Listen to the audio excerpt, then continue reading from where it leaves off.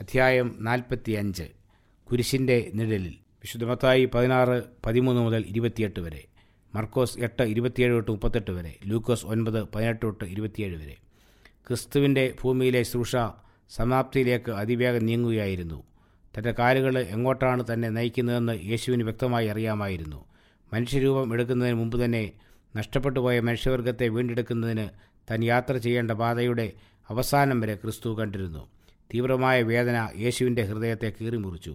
തനിക്ക് നേരിടേണ്ട പരിഹാസങ്ങളും സഹിക്കേണ്ടി വരുന്ന കഷ്ടതകളും താൻ സ്വർഗമഹിമ വെടിഞ്ഞ് ഭൂമിയിലേക്ക് വരുന്നതിന് മുമ്പ് തന്നെ ക്രിസ്തു കണ്ടിരുന്നു. തൻ്റെ ദൈവിക സ്വഭാവത്തോടുകൂടി മനുഷ്യത്വവും ധരിക്കുവാൻ ക്രിസ്തു സ്വർഗം വിട്ടിറങ്ങി. പുൽക്കൂട് മുതൽ കാൽവറി വരെയുള്ള രംഗങ്ങൾ യേശുവിൻ്റെ മുമ്പാകെ എപ്പോഴും ഉണ്ടായിരുന്നു. തനിക്ക് വരാൻ പോകുന്ന അതിവേദനയെക്കുറിച്ച് യേശു അറിഞ്ഞിരുന്നു. ഇതെല്ലാമായിരുന്നിട്ടും ക്രിസ്തു പറഞ്ഞു, ഇതാ ഞാൻ വരുന്നു, പുസ്തക ചുരുളുകൾ എന്നെക്കുറിച്ച് എഴുതിയിരിക്കുന്നു. എൻ്റെ ദൈവമേ, നിൻ്റെ ഇഷ്ടം ചെയ്യുവാൻ ഞാൻ പ്രിയപ്പെടുന്നു, നിൻ്റെ ന്യായപ്രമാണം എൻ്റെ ഉള്ളിൽ ഇരിക്കുന്നു. സങ്കീർത്തനം 40:7-8. തൻ്റെ ദൗത്യത്തിൻ്റെ ഫലം എല്ലായ്പ്പോഴും ക്രിസ്തുവിൻ്റെ മുമ്പിൽ ഉണ്ടായിരുന്നു. താൻ അനുഭവിക്കാൻ പോകുന്ന കഠിനയാതന വൃഥാവാകിയില്ല എന്നുറപ്പായിരുന്നു. കഷ്ടതയും സ്വയത്യാഗവും നിറഞ്ഞ യേശുവിൻ്റെ ഭൗമിക ജീവിതത്തെ സംതൃപ്തമാക്കിയത്. മനുഷ്യന് നിത്യജീവൻ നൽകുന്നതിന് വേണ്ടി തൻ്റെ ജീവനെ അർപ്പിച്ച് മനുഷ്യനെ ദൈവത്തോടുള്ള വിശ്വസ്തതയിലേക്ക് വീണ്ടെടുക്കുകയായിരുന്നു യേശുവിൻ്റെ ജീവിത ദൗത്യം. പാപം അറിയാത്തവനായ തനിക്ക് ലോകത്തിൻ്റെ പാപഭാരം മുഴുവൻ വഹിക്കുകയും രക്തസ്നാനം സ്വീകരിക്കേണ്ടി വരികയും ചെയ്യുമെന്നറിയാമായിരുന്നിട്ടും തൻ്റെ മുമ്പിൽ വെച്ചിരുന്ന സന്തോഷത്തെ ഓർത്ത് ക്രൂശിനെ യേശു തിരഞ്ഞെടുത്തു. അപമാനത്തെ യേശു നിസ്സാരമായി കരുതി. യേശു തൻ്റെ ശിഷ്യന്മാരിൽ നിന്ന് വരുവാൻ പോകുന്ന സംഭവങ്ങൾ മറച്ചിരുന്നു. എന്നാൽ യേശു തീവ്രമായ മനോവേദന അനുഭവിക്കുവാൻ പോകുന്ന സമയം അടുത്തിരുന്നു. തങ്ങളുടെ പ്രിയങ്കരനായ ഗുരു ശത്രുക്കളുടെ കരങ്ങൾ ഏൽപ്പിക്കപ്പെടുമെന്നും അവരാൽ പീഡിപ്പിക്കപ്പെടുമെന്നും ശിഷ്യന്മാർ അതിവിദൂര ഭാവിയിൽ ദർശിക്കേണ്ടവരായിരുന്നു. അവരിൽ നിന്ന് യേശു മാറ്റപ്പെടുവാനുള്ളതായ സമയം അടുത്തുകൊണ്ടിരുന്നു. യേശു പോയ ശേഷം ശിഷ്യന്മാർ ഏകരായി ലോകത്തെ അഭിമുഖീകരിക്കേണ്ടവർ ആയിരുന്നു. അവർ നേരിടുവാൻ പോകുന്ന ശോധനകളെ യേശു നേരത്തെ കണ്ടിരുന്നു. അതിലേക്കായി ശിഷ്യന്മാരെ ഒരുക്കേണ്ടതുണ്ടായിരുന്നു. കൈസരിയിലെ ഫിലിപ്പിയിലുള്ള ഒരു പട്ടണത്തിൽ യേശു ശിഷ്യന്മാരുമെത്തി. ജെറുസലേമിൽ നിന്ന് അകലെ വിഗ്രഹാരാധന പ്രബലമായിരുന്ന ഒരു സ്ഥലത്തായിരുന്നു ഇത്. ജാതികളുടെ ജീവിത രീതി നേരിട്ട് കണ്ട് മനസ്സിലാക്കുവാനാണ് അവരെ യേശു അവിടെ കൊണ്ടുവന്നത്. ലോകത്തെമ്പാടും നിലനിന്നിരുന്ന അനാചാരങ്ങൾ ഇവിടെയും ഉണ്ടായിരുന്നു. തങ്ങൾക്ക് മറ്റുള്ളവരോടുള്ളതായ കടപ്പാടുകളെക്കുറിച്ചും ശിഷ്യന്മാരെ ബോധവാന്മാരാക്കുവാൻ യേശു ആഗ്രഹിച്ചു.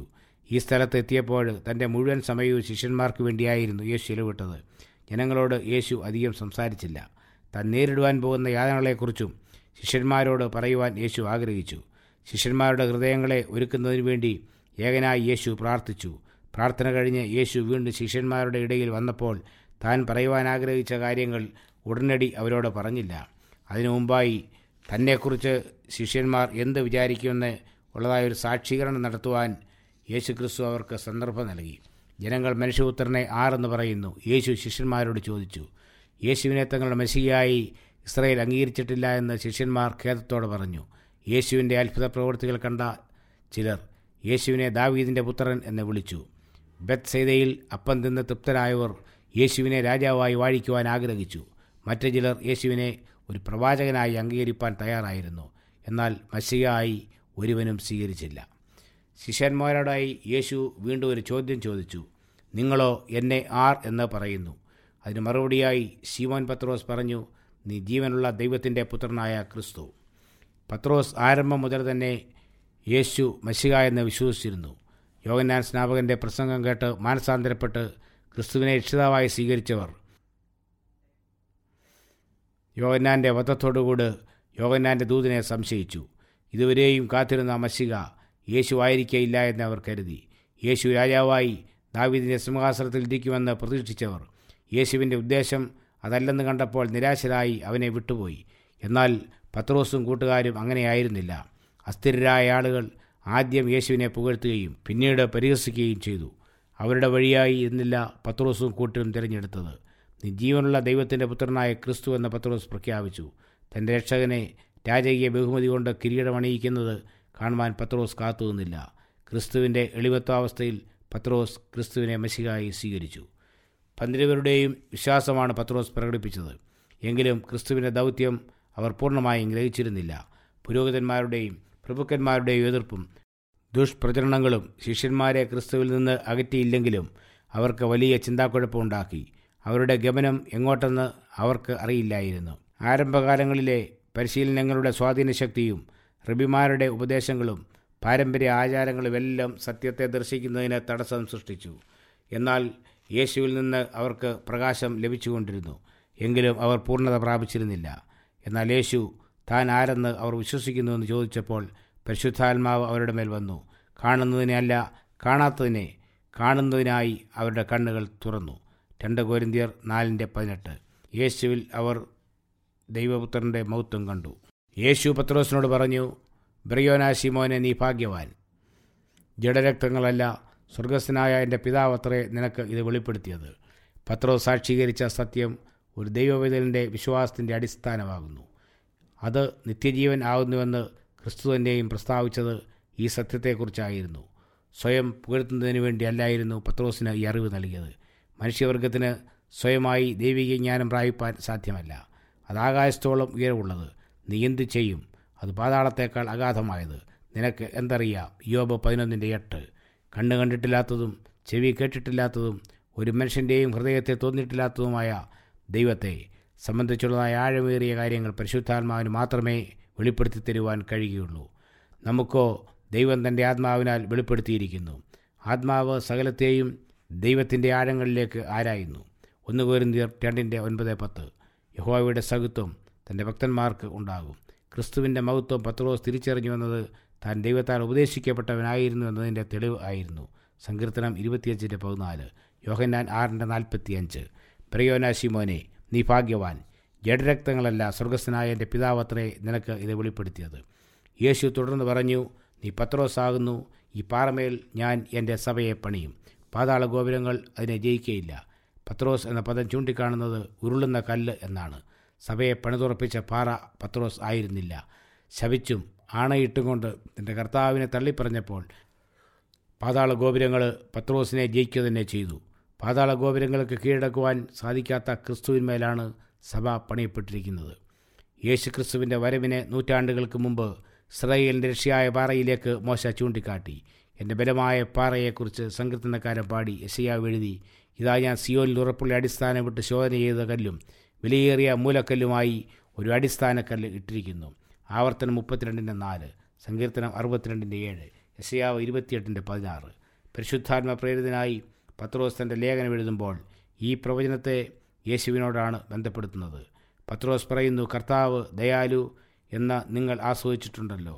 മനുഷ്യർ തള്ളിയതെങ്കിലും ദൈവസന്നിധിയിലെ ശ്രേഷ്ഠവും മാന്യവുമായ ജീവനുള്ള കല്ലായ അവൻ്റെ അടുക്കൽ വന്നിട്ട് നിങ്ങളും ജീവനുള്ള കല്ലുകൾ എന്ന പോലെ ആത്മീയ ഗ്രഹമായി യേശുക്രിസ്തു മുഖാന്തരം ദൈവത്തിന് പ്രസാദമുള്ള ആത്മീയവും കഴിപ്പാൻ തക്ക വിശുദ്ധ പുരോഹിത വർഗമാകേണ്ടതിനെ പണിയപ്പെടുന്നു. 1 പത്രോസ് 2:3-5 യേശു ക്രിസ്തു എന്ന ഇട്ടിരിക്കുന്ന അടിസ്ഥാനമല്ലാത്ത മറ്റൊന്ന് ഇടുവാൻ ആർക്കും കഴിയുകയില്ല. 1 കൊരിന്ത്യർ 3:11. ഈ പാറമേൽ ഞാൻ എൻ്റെ സഭയെ പണിയും എന്ന് യേശു ക്രിസ്തു പറഞ്ഞു. ദൈവത്തിൻ്റെ സന്നിധിയിലും സകല ദൂതന്മാരുടെയും സാന്നിധ്യത്തിലും അദൃശ്യരായ ദുഷ്ടാത്മസേനയുടെ മുമ്പാകെയും ക്രിസ്തു തൻ്റെ സഭയെ ജീവനുള്ള പാറമേൽ സ്ഥാപിച്ചു. ക്രിസ്തു തന്നെയാകുന്നു ആ പാറ. നമുക്ക് വേണ്ടി മുറിവേറ്റതും തകർന്നതുമായ തൻ്റെ ശരീരമായിരുന്നു ആ പാറ. അതിന്മേൽ പണിയപ്പെട്ടിരിക്കുന്ന സഭയെ പാതാള ഗോപുരങ്ങൾ ഒരിക്കലും ജയിക്കുകയില്ല. ക്രിസ്തു ഇത് പറയുമ്പോൾ സഭ ബലഹീനമെന്ന് തോന്നുന്ന വിധം കാണപ്പെട്ടിരുന്നു. വളരെ കുറച്ച് വിശ്വാസികൾ മാത്രം ഉൾപ്പെട്ട ഒന്നായിരുന്നു സഭ. സകല ദുഷ്ടശക്തികളും സഭയ്ക്കെതിരായി അണിനിരക്കുവാൻ പോവുകയായിരുന്നു. എങ്കിലും ക്രിസ്തുവിൻ്റെ അനുയായികൾ ഭയപ്പെടുവാൻ പാടില്ലായിരുന്നു. ക്രിസ്തുവാകുന്ന പാറമേൽ പണിയപ്പെട്ട സഭ ഒരിക്കലും പരാജയപ്പെടുകയില്ല. 6000 വർഷങ്ങളായി ക്രിസ്തുവാകുന്ന വിശ്വാസത്തിൻ്റെ അടിസ്ഥാനം 6000 വർഷങ്ങളായി സാത്താൻ്റെ ക്രോധം കൊടുങ്കാറ്റും പ്രളയവും പോലെ നമ്മുടെ രക്ഷയുടെ പാറമേൽ ചീറിയടിച്ചുകൊണ്ടിരിക്കുകയാണ്. എങ്കിലും ആ പാറ അചഞ്ചലമായി നിലകൊള്ളുന്നു. സഭയുടെ വിശ്വാസത്തിൻ്റെ അടിസ്ഥാന പ്രമാണമാണ് പത്രോസ് പ്രകാശിപ്പിച്ചത്. വിശ്വാസികളുടെ സമൂഹത്തിൻ്റെ പ്രതിനിധിയായി പത്രോസിനെ യേശു ആദരിച്ചു. യേശു പറഞ്ഞു, സ്വർഗരാജ്യത്തിൻ്റെ താക്കോൽ ഞാൻ നിനക്ക് തരുന്നു. നീ ഭൂമിയിൽ കെട്ടുന്നതൊക്കെയും സ്വർഗത്തിൽ കെട്ടപ്പെട്ടിരിക്കും. നീ ഭൂമിയിൽ അഴിക്കുന്നതൊക്കെയും സ്വർഗത്തിൽ അഴിഞ്ഞിരിക്കും. സ്വർഗരാജ്യത്തിൻ്റെ താക്കോൽ ക്രിസ്തുവിൻ്റെ വചനങ്ങളാണ്. തിരുവെഴുത്തുകളിലെ എല്ലാ വചനങ്ങളും ക്രിസ്തുവിൻ്റേതാണ്. ക്രിസ്തുവിൻ്റെ വചനങ്ങൾക്ക് സ്വർഗം തുറക്കുവാനും അടയ്ക്കുവാനുമുള്ള അധികാരമുണ്ട്. മനുഷ്യരെ സ്വീകരിപ്പാനും തള്ളുവാനുമുള്ള വ്യവസ്ഥകൾ അവ പ്രഖ്യാപിക്കുന്നു. ഇങ്ങനെ ദൈവവചനം ഘോഷിക്കുന്നവരുടെ വേല ഒന്നുകിൽ നിത്യജീവനോ അഥവാ മരണത്തിനോ ഹേതുവായിത്തീരുന്നു. ദൈവവേലക്കാരുടെ പ്രയത്നം നൽകുന്ന ഫലങ്ങൾ നിത്യമായതാണ്. ഒന്നുകിൽ അത് നിത്യജീവനിലേക്ക് നയിക്കും. അനുസരിക്കാതിരിക്കുന്നവർക്ക് നിത്യനാശവും ഭവിക്കും. സുവിശേഷവേല പത്രോസിനെ വ്യക്തിപരമായി യേശു ഫലമേൽപ്പിച്ചില്ല. പത്രോസിനോട് പറഞ്ഞ വാക്കുകൾ തന്നെ യേശു ആവർത്തിച്ചുകൊണ്ട് പിൽക്കാലത്ത് ആ ചുമതല സഭയ്ക്ക് നേരിട്ട് നൽകുകയാണ് ചെയ്തത്. ഇതേ കാര്യം വിശ്വാസികളുടെ പ്രതിനിധികളെന്ന നിലയിൽ ശിഷ്യന്മാരോടും യേശു പറഞ്ഞു. ശിഷ്യന്മാരിൽ ഒരുവന് മറ്റുള്ളവരുടെ മേൽ എന്തെങ്കിലും പ്രത്യേക അധികാരം നൽകിയിരുന്നുവെങ്കിൽ തങ്ങളിൽ ശ്രേഷ്ഠനാരാണെന്ന മത്സരം ഉണ്ടാകുകയില്ലായിരുന്നു. അവർ ഗുരുവിൻ്റെ ഇഷ്ടത്തിന് കീഴ്പ്പെടുമായിരുന്നു. ഗുരു തിരഞ്ഞെടുത്ത ആളിനെ അവർ അംഗീകരിക്കുമായിരുന്നു. ഒരാളെ ശിഷ്യന്മാരുടെ തലവനായി എടുക്കുന്നതിന് പകരം യേശു അവരോട് പറഞ്ഞത്, നിങ്ങളോ റബി എന്ന പേർ എടുക്കരുത്. ഒരുത്തനത്ര നിങ്ങളുടെ നായകൻ ക്രിസ്തു തന്നെ. മത്തായി 23:8-10 വാക്യങ്ങൾ. ഏതു പുരുഷൻ്റെയും തല ക്രിസ്തു. സർവവും അവൻ്റെ കാൽ കീഴാക്കി വെച്ച് അവനെ സർവത്തിനും മീതെ തലയാക്കി എല്ലാറ്റിനും എല്ലാം നിറയ്ക്കുന്നവൻ്റെ നിറവായിരിക്കുന്ന അവൻ്റെ ശരീരമായ സഭയ്ക്ക് കൊടുക്കുകയും ചെയ്തിരിക്കുന്നു. 1 കൊരിന്ത്യർ 11:3, എഫേസ്യർ 1:22-23. ക്രിസ്തു എന്ന അടിസ്ഥാനമേൽ സഭ പണിയപ്പെട്ടിരിക്കുന്നു. ക്രിസ്തു സഭയുടെ തലയായിരിക്കാൽ സഭ ക്രിസ്തുവിനെ കീഴ്പ്പെട്ടിരിക്കണം. സഭ മനുഷ്യനെ ആശ്രയിക്കുകയോ മനുഷ്യനാൽ നിയന്ത്രിക്കപ്പെടുകയോ ചെയ്യേണ്ടതല്ല. മറ്റുള്ളവർ എന്ത് വിശ്വസിക്കണം, എന്ത് പ്രവർത്തിക്കണം എന്ന് തീരുമാനിക്കാനുള്ള അധികാരം നിങ്ങളിൽ നിക്ഷിപ്തമായിരിക്കുന്നുവെന്ന് ചിലർ കരുതുന്നു. ദൈവം ഈ അവകാശവാദം അംഗീകരിക്കുന്നില്ല. കർത്താവ് പറയുന്നു, നിങ്ങളോ എല്ലാവരും സഹോദരന്മാർ, എല്ലാവരും പരീക്ഷകൾക്ക് വിധേയരും തെറ്റിപ്പോകുവാൻ സാധ്യതയുള്ളവരുമാണ്. നമുക്ക് ഒരു മനുഷ്യരിലും ആശ്രയിപ്പാൻ സാധ്യമല്ല. ക്രിസ്തുവിൻ്റെ സാന്നിധ്യമാണ് വിശ്വാസത്തിൻ്റെ ഉറപ്പുള്ള പാറ. ഏറ്റവും ബലഹീനനും ഇതിന്മേൽ ആശ്രയിക്കാം. ക്രിസ്തുവിനെ തങ്ങളുടെ ബലമായി സ്വീകരിക്കുന്നില്ല എങ്കിൽ ഏറ്റവും ബലവാൻ എന്ന് കരുതുന്നവൻ ഏറ്റവും ബലഹീനർ എന്ന് തെളിയിക്കപ്പെടും. മനുഷ്യരിൽ ആശ്രയിച്ച് ജഡത്തെ തൻ്റെ ഭുജമാക്കി ഹൃദയം കൊണ്ട് യഹോവയെ വിട്ടുമാറുന്ന മനുഷ്യൻ ശപിക്കപ്പെട്ടവൻ. അവൻ പാറ, അവൻ്റെ പ്രവൃത്തി അത്യുത്തമം. അവനെ ശരണം പ്രാപിക്കുന്നവരൊക്കെയും ഭാഗ്യവാന്മാർ. ജെരമ്യ 17:5, ആവർത്തനം 32:4, സങ്കീർത്തനങ്ങൾ 2:12. പത്രോസിൻ്റെ സാക്ഷീകരണത്തിന് ശേഷം താൻ ക്രിസ്തുവാണെന്ന് ആരോടും പറയരുതെന്ന് ശിഷ്യന്മാരോട് യേശു അമർച്ചയായി കൽപ്പിച്ചു. പരീശന്മാരുടെയും ശാസ്ത്രിമാരുടെയും കഠിനമായ എതിർപ്പുണ്ടായിരുന്നു. യേശു ഇപ്രകാരം ആജ്ഞാപിച്ചത് അതുകൊണ്ടാണ്. മാത്രമല്ല, ജനങ്ങൾക്കും ശിഷ്യന്മാർക്ക് പോലും മെശിഹായെക്കുറിച്ച് തെറ്റായ ധാരണയായിരുന്നു ഉണ്ടായിരുന്നത്. അങ്ങനെയിരിക്കെ ക്രിസ്തുവിനെ സംബന്ധിച്ച് നൽകുന്ന ഒരു പരസ്യ പ്രസ്താവന ക്രിസ്തുവിൻ്റെ സ്വഭാവത്തെയും ക്രിസ്തുവിൻ്റെ ദൗത്യത്തെയും മനസ്സിലാക്കുവാൻ സഹായിക്കുകയില്ലായിരുന്നു. എന്നാൽ താൻ രക്ഷകനാണെന്ന് യേശു വെളിപ്പെടുത്തിക്കൊണ്ടിരുന്നു. ഒരു ഭൗമിക രാജാവായി തങ്ങളുടെ ഗുരു വാഴുന്നത് കാണുവാൻ ശിഷ്യന്മാർ ആഗ്രഹിച്ചു. യേശു എന്നും ദാരിദ്ര്യത്തിലും അറിയപ്പെടാതെയും കഴിയുകയായിരുന്നു. ശിഷ്യന്മാർ വിചാരിച്ചു തൻ്റെ രാജ്യം സ്ഥാപിക്കുന്ന സമയം വന്നെത്തിയെന്ന് അവർ കരുതി. എന്നാൽ പുരോഹിതന്മാരുടെയും റബിമാരുടെയും വിദ്വേഷം വർദ്ധിച്ചുകൊണ്ടിരിക്കുകയാണെന്നും ക്രിസ്തുവിനെ ജനം ത്യജിക്കുകയും വ്യാജമായ ആരോപണങ്ങൾ കെട്ടിച്ചമച്ച് ക്രൂശിക്കുകയും ചെയ്യുന്ന സമയം അടുത്തുകൊണ്ടിരിക്കുകയാണെന്നും അവർ വിചാരിച്ചില്ല. അന്ധകാര ശക്തിയുടെ നാഴിക അടുത്തുകൊണ്ടിരിക്കുകയായിരുന്നു. ശത്രു നടത്തുവാൻ പോകുന്ന പോരാട്ടം യേശു ശിഷ്യന്മാർക്ക് വ്യക്തമാക്കുവാൻ പോകുകയായിരുന്നു. വരാൻ പോകുന്ന പരീക്ഷകളെ സംബന്ധിച്ച് ചിന്തിക്കപ്പോൾ യേശുവിൻ്റെ മനസ്സ് കലങ്ങി. തനിക്ക് നേരിടേണ്ട യാതനകളെയോ മരണത്തെയോ സംബന്ധിച്ച് യേശു ശിഷ്യന്മാരോട് ഇതുവരെയും പറഞ്ഞിരുന്നില്ല. നിക്കോദിമോസുമായുള്ള സംഭാഷണവേളയിൽ യേശു പറഞ്ഞു, മോശ മരുഭൂമിയിൽ സർപ്പത്തെ ഉയർത്തതുപോലെ മനുഷ്യപുത്രനും ഉയർത്തേണ്ടതാകുന്നു. അവനിൽ വിശ്വസിക്കുന്ന ഏവനും നിത്യജീവൻ പ്രാപിക്കേണ്ടതിന് തന്നെ. യോഹന്നാൻ 3:14-15. ശിഷ്യന്മാർ ഈ സംഭാഷണം കേട്ടിരുന്നെങ്കിൽ തന്നെയും അവർക്ക് അത് ഗ്രഹിപ്പാൻ പ്രയാസമാകുമായിരുന്നു. എന്നാൽ യേശുവുമായുള്ള നിരന്തര സമ്പർക്കം മൂലം അവരുടെ ആത്മീയ കണ്ണുകളെ ക്രമേണ തുറന്നുകൊണ്ടിരുന്നു. നീ ജീവനുള്ള ദൈവത്തിൻ്റെ പുത്രനായ ക്രിസ്തു എന്ന പത്രോസ് പറഞ്ഞ സാക്ഷ്യത്തിൽ മറ്റ് ശിഷ്യന്മാർക്കും ചേരുവാൻ കഴിയുന്ന വളർച്ച അവർ പ്രാപിച്ചിരുന്നു. ഭാവിയെ ആച്ഛാദനം ചെയ്തിരുന്ന തിരശ്ശീല നീക്കുവാനുള്ളതായ സമയം സമാഗതമായി കഴിഞ്ഞു.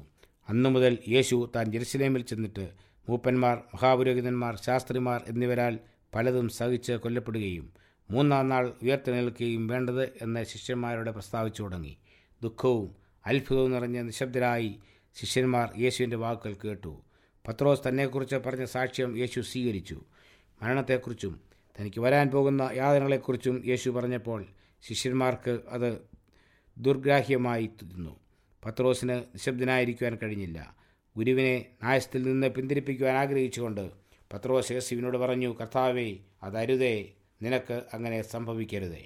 പത്രോസ് കർത്താവിനെ ഹൃദയംഗമായി സ്നേഹിച്ചിരുന്നു. എന്നാൽ തന്നെ കഷ്ടം അനുഭവിക്കുന്നതിൽ നിന്ന് പിന്തിരിപ്പിക്കാനുള്ളതായ പത്രോസിൻ്റെ ശ്രമത്തെ കർത്താവ് പ്രശംസിച്ചില്ല. യേശുവിൻ്റെ പരീക്ഷാഘട്ടത്തിൽ പത്രോസിൻ്റെ വാക്കുകൾ ഒട്ടും സഹായകരമല്ലായിരുന്നു. പാപത്തിൽ നിവദിച്ച ലോകത്തെ വീണ്ടെടുപ്പാനുള്ളതായ ദൈവകൃപയോട് പൊരുത്തപ്പെടുന്നതായിരുന്നില്ല പത്രോസിൻ്റെ വാക്കുകൾ. തൻ്റെ വ്യക്തിപരമായ മാതൃകയിലൂടെ യേശു ശിഷ്യന്മാരെ പഠിപ്പിക്കുവാൻ ആഗ്രഹിച്ച ത്യാഗത്തിൻ്റെ പാഠങ്ങളുമായി യോജിക്കുന്നതായിരുന്നില്ല പത്രോസിൻ്റെ വാക്കുകൾ. ക്രിസ്തുവിൻ്റെ ദൗത്യത്തിൽ ക്രൂശിൻ്റെ സാന്നിധ്യം പത്രോസ് ഇഷ്ടപ്പെട്ടില്ല. തൻ്റെ അനുഗാമികളെ എന്ത് പഠിപ്പിക്കുവാൻ ക്രിസ്തു ആഗ്രഹിച്ചുവോ അതിന് ഘടകവിരുദ്ധമായിരുന്നു പത്രോസ് പറഞ്ഞ വാക്കുകൾ. തൻ്റെ അധരങ്ങളിൽ നിന്ന് പുറത്തേക്ക് വന്നിട്ടുള്ള ഏറ്റവും കർക്കശമായ ശാസനകളിലൊന്നായിരുന്നു പത്രോസിന് പറയുവാൻ യേശു നിർബന്ധിതനായത്: സാത്താനെ, എന്നെ വിട്ടുപോ, നീ എനിക്ക് ഇടർച്ചയാകുന്നു, നീ ദൈവത്തിൻ്റെതല്ല മനുഷ്യരുടെ അത്രേ കരുതുന്നത്. തൻ്റെ ദൗത്യത്തിൽ നിന്ന് യേശുവിനെ പിന്തിരിപ്പിക്കാനുള്ള നൈരാശ്യമുള്ളവനാക്കി തീർക്കുവാനും സാത്താൻ ശ്രമിച്ചു. പത്രോസ് തൻ്റെ അന്ധമായ സ്നേഹത്തിലൂടെ സാത്താൻ്റെ ഒരു മധ്യവർത്തിയായി തീർന്നു. പത്രോസിനുണ്ടായ ചിന്തയുടെ കാരണഭൂതൻ സാത്താനായിരുന്നു. പത്രോസിൻ്റെ വികാരപൂർണമായ അഭ്യർത്ഥനയ്ക്ക് പിന്നിൽ സാത്താൻ്റെ പ്രേരണയുണ്ടായിരുന്നു. മരുഭൂമിയിൽ വെച്ച് സാത്താൻ ക്രിസ്തുവിനെ പരീക്ഷിച്ചപ്പോൾ ക്രിസ്തുവിന് ലോകത്തിൻ്റെ സർവ്വ അധികാരവും സാത്താൻ വാഗ്ദാനം ചെയ്തു. ക്രിസ്തു സ്വയത്യാഗത്തിൻ്റെയും ദൈവത്തോടുള്ളതായ അനുസരണത്തിൻ്റെയും പാത വെടിയണം എന്ന വ്യവസ്ഥയിലായിരുന്നു ഇത്. അതേ പരീക്ഷയാണ് പത്രോസും അഭിമുഖീകരിച്ചത്. യേശു കർത്താവ് ആഗ്രഹിച്ചതുപോലെ പത്രോസിൻ്റെ കണ്ണുകൾ ക്രൂശിനെ നോക്കാതെ സാത്താൻ്റെ പ്രേരണയ്ക്ക് വശംവദനായി ഭൗമിക മൗത്വത്തിലേക്ക് അവൻ്റെ കണ്ണുകളെ അയച്ചു. പത്രോസിൽക്കൂടെ ശത്രു യേശുവിൻ്റെ മേൽ സമ്മർദ്ദം പ്രയോഗിച്ചു. എന്നാൽ യേശു അവൻ്റെ അഭ്യർത്ഥനയെ കൈക്കൊണ്ടില്ല. യേശുവിൻ്റെ ഹൃദയം പത്രോസിനു വേണ്ടി വേദനിച്ചു. യേശു അപമാനിതനാവുന്നത് പത്രോസ് ഗ്രഹിക്കാതിരിക്കാൻ സാത്താൻ യേശുവിനും പത്രോസിനുമിടയിൽ നിന്നു. ക്രിസ്തു പറഞ്ഞ വാക്കുകൾ യഥാർത്ഥത്തിൽ പത്രോസിനോടായിരുന്നില്ല, പ്രത്യേക പത്രോസിനെ തന്നിൽ നിന്ന് അകറ്റുവാൻ ശ്രമിക്കുന്ന സാത്താനോടായിരുന്നു. യേശു പറഞ്ഞു: സാത്താനെ, എന്നെ വിട്ടുപോ, എൻ്റെയും ബലഹീനായ എൻ്റെ ശിഷ്യൻ്റെയും മധ്യേ നീ ഇനിമേൽ കടന്നു വരരുത്. എൻ്റെ സ്നേഹത്തിൻ്റെ മർമ്മം ഗ്രഹിപ്പാൻ അവൻ എന്നെ നേരിട്ട് കാണട്ടെ. പത്രോസ് ഒരു കൈപ്പേറിയ പാഠം പഠിച്ചു. ക്രിസ്തുവിൻ്റെ പാത സ്വയത്യാഗത്തിൻ്റെയും വേദനയുടെയും പാതയായിരുന്നു. പത്രോസിന് മനസ്സിലായി അത്. കഷ്ടതയിൽ കർത്താവിനോട് കൂട്ടായ്മ പുലർത്തുന്നതിൽ പത്രോസ് പരാജിതനായി.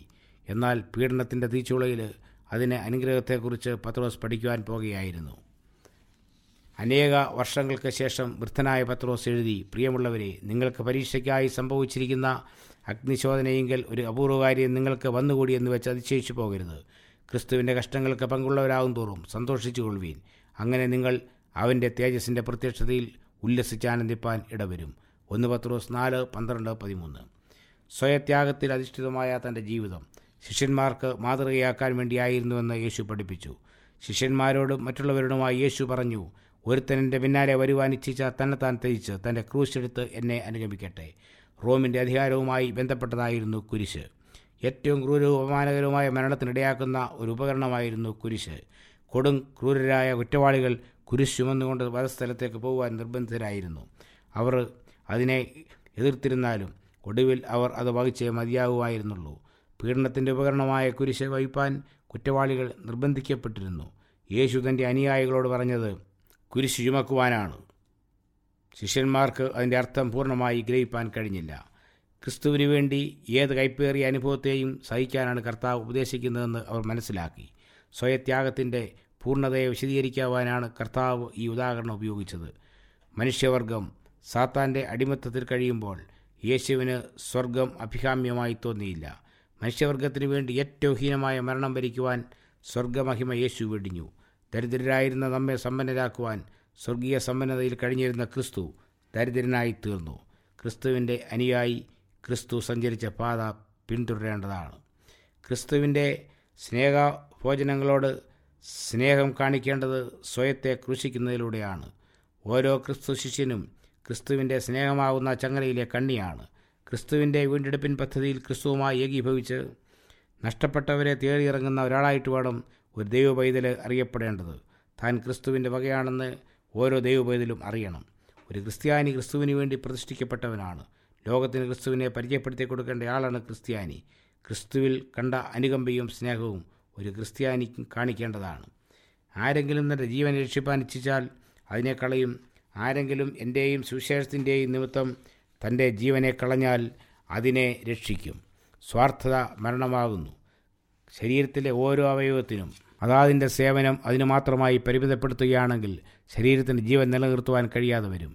കൈകൾക്കും തലയ്ക്കും ജീവരക്തം കൊടുപ്പാൻ ഹൃദയം ഒരുങ്ങുന്നില്ല എങ്കിൽ വേഗത്തിൽ അവയുടെ ശക്തി ക്ഷയിക്കും. ജീവരക്തം പോലെ ക്രിസ്തുവിൻ്റെ സ്നേഹം യേശു ക്രിസ്തുവിൻ്റെ ശരീരമാകുന്ന സഭയിലൂടെ എല്ലാ ഭാഗങ്ങൾക്കും ഒഴുകേണ്ടതാണ്.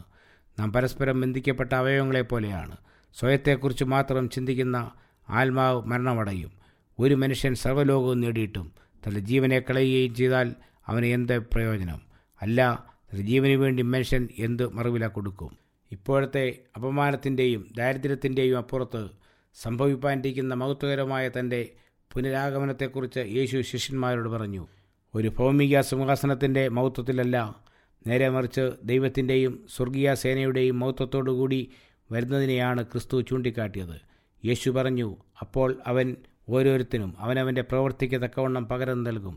യേശു ശിഷ്യന്മാർക്ക് ഒരു വാഗ്ദത്തം കൂടെ നൽകി. മനുഷ്യപുത്രൻ തൻ്റെ രാജ്യത്തിൽ വരുന്നത് കാണുവോളം മരണം ആസ്വദിക്കാത്തവർ ചിലർ ഈ നിൽക്കുന്നവരിൽ ഉണ്ട് എന്ന് ഞാൻ സത്യമായിട്ട് നിങ്ങളോട് പറയുന്നു. എന്നാൽ ശിഷ്യന്മാർക്ക് യേശു പറഞ്ഞത് മനസ്സിലായില്ല. മൗത്ത് പ്രത്യക്ഷത വളരെ വിദൂരതയിൽ നടക്കുവാൻ പോകുന്ന ഒന്നാണെന്ന് അവർ കരുതി. അവർക്ക് വളരെ സമീപമായി അനുഭവപ്പെട്ടത് ദാരിദ്ര്യ ജീവിതവും അപമാനവും കഷ്ടതയുമായിരുന്നു. മശിഹായുടെ രാജ്യത്തെക്കുറിച്ചുള്ള ശോഭയുള്ള പ്രതീക്ഷകളെ കൈവടിയണമോ? ദാവീദിൻ്റെ സിംഹാസനത്തിൽ തങ്ങളുടെ ഗുരു അവരോധിക്കപ്പെടുന്നത് കാണുവാൻ വൈകുമോ? തങ്ങളുടെ ഗുരു എല്ലാവരെക്കാളും വെറുക്കപ്പെട്ട് അന്തിമമായി കൊല്ലപ്പെടുവാൻ പോവുകയാണോ? ശിഷ്യന്മാർ ദുഃഖ നിമഗ്നരായി. തങ്ങളുടെ ഗുരുവിനെ അവർ വളരെയധികം സ്നേഹിച്ചിരുന്നു. അവരുടെ മനസ്സിൽ സംശയങ്ങൾ ഒന്നിനു പുറകെ ഒന്നായി ഉയർന്നു. ക്രൂരമായ അപമാനത്തിന് തങ്ങളുടെ എല്ലാമായ ഗുരു എന്തിന് വിധേയനാകുന്നു എന്ന് ശിഷ്യന്മാർ ചിന്തിച്ചു. ജെറുസലേമിൽ എന്തിന് അപമാനം ഏറ്റുവാങ്ങാൻ ഗുരു പോകുന്നുവെന്ന് അവരുടെ ഉള്ളിൽ ചോദ്യങ്ങൾ ഉയർന്നു. തങ്ങളെ അന്ധകാരത്തിലാക്കിയിട്ട് എന്തിന് തങ്ങളുടെ ഗുരു ഒരു ദുർവിധിക്ക് കീഴടങ്ങുന്നുവെന്ന് ശിഷ്യന്മാർ ആകുലചിന്തയോടെ ചോദിച്ചു. കൈസരിയിലുള്ള ഫിലിപ്പിയിൽ ക്രിസ്തു ഹെരോദാവിൻ്റെയും കയ്യഫാവിൻ്റെയും അധികാരപരിധിയിൽ നിന്ന് സുരക്ഷിതനായിരിക്കുമെന്ന് ശിഷ്യന്മാർ വിചാരിച്ചു. അവിടെ യഹൂദന്മാരിൽ നിന്നോ റോമൻ അധികാരികളിൽ നിന്നോ അപകടം വരുവാനുള്ളതായ സാധ്യത കുറവായിരുന്നു. ഈ സ്ഥലത്ത് ഗുരുവിന് നിന്നുകൂടെ എന്തിന് സ്വയം അപകടത്തിലേക്ക് ചെന്ന് ചാടണം? ഗുരു മരിക്കുകയാണെങ്കിൽ പാതാള ഗോപുരങ്ങൾ ജയിക്കാത്ത രാജ്യം എങ്ങനെ സ്ഥാപിക്കുവാൻ കഴിയും? ശിഷ്യന്മാരുടെ ഹൃദയങ്ങളിൽ അനവധി ചോദ്യങ്ങൾ പൊന്തി വന്നു. തങ്ങളുടെ പ്രതീക്ഷകൾ ചവിട്ടിമെതിക്കപ്പെടുവാൻ പോകുന്ന നഗരത്തിലേക്ക് ഗലീലക്കടലിൻ്റെ തീരത്തൂടെ അവർ യാത്ര ചെയ്തു. ശിഷ്യന്മാർ യേശുവിനെ കുറ്റപ്പെടുത്തിയില്ല. എന്നാൽ സംശയാലുക്കളായ അവർ ഭാവിയെക്കുറിച്ച് ഉത്കണ്ഠാകുലരായിരുന്നു. എങ്കിലും ഏതെങ്കിലും വിധത്തിൽ അപകടം ഒഴിഞ്ഞു പോകുമെന്ന് അവർ പ്രതീക്ഷിച്ചു. അടുത്ത ദിനത്തിൽ ശിഷ്യന്മാർ ഭാവി എന്തെന്നറിയാതെ ഭയചകിതരായി കഴിഞ്ഞു.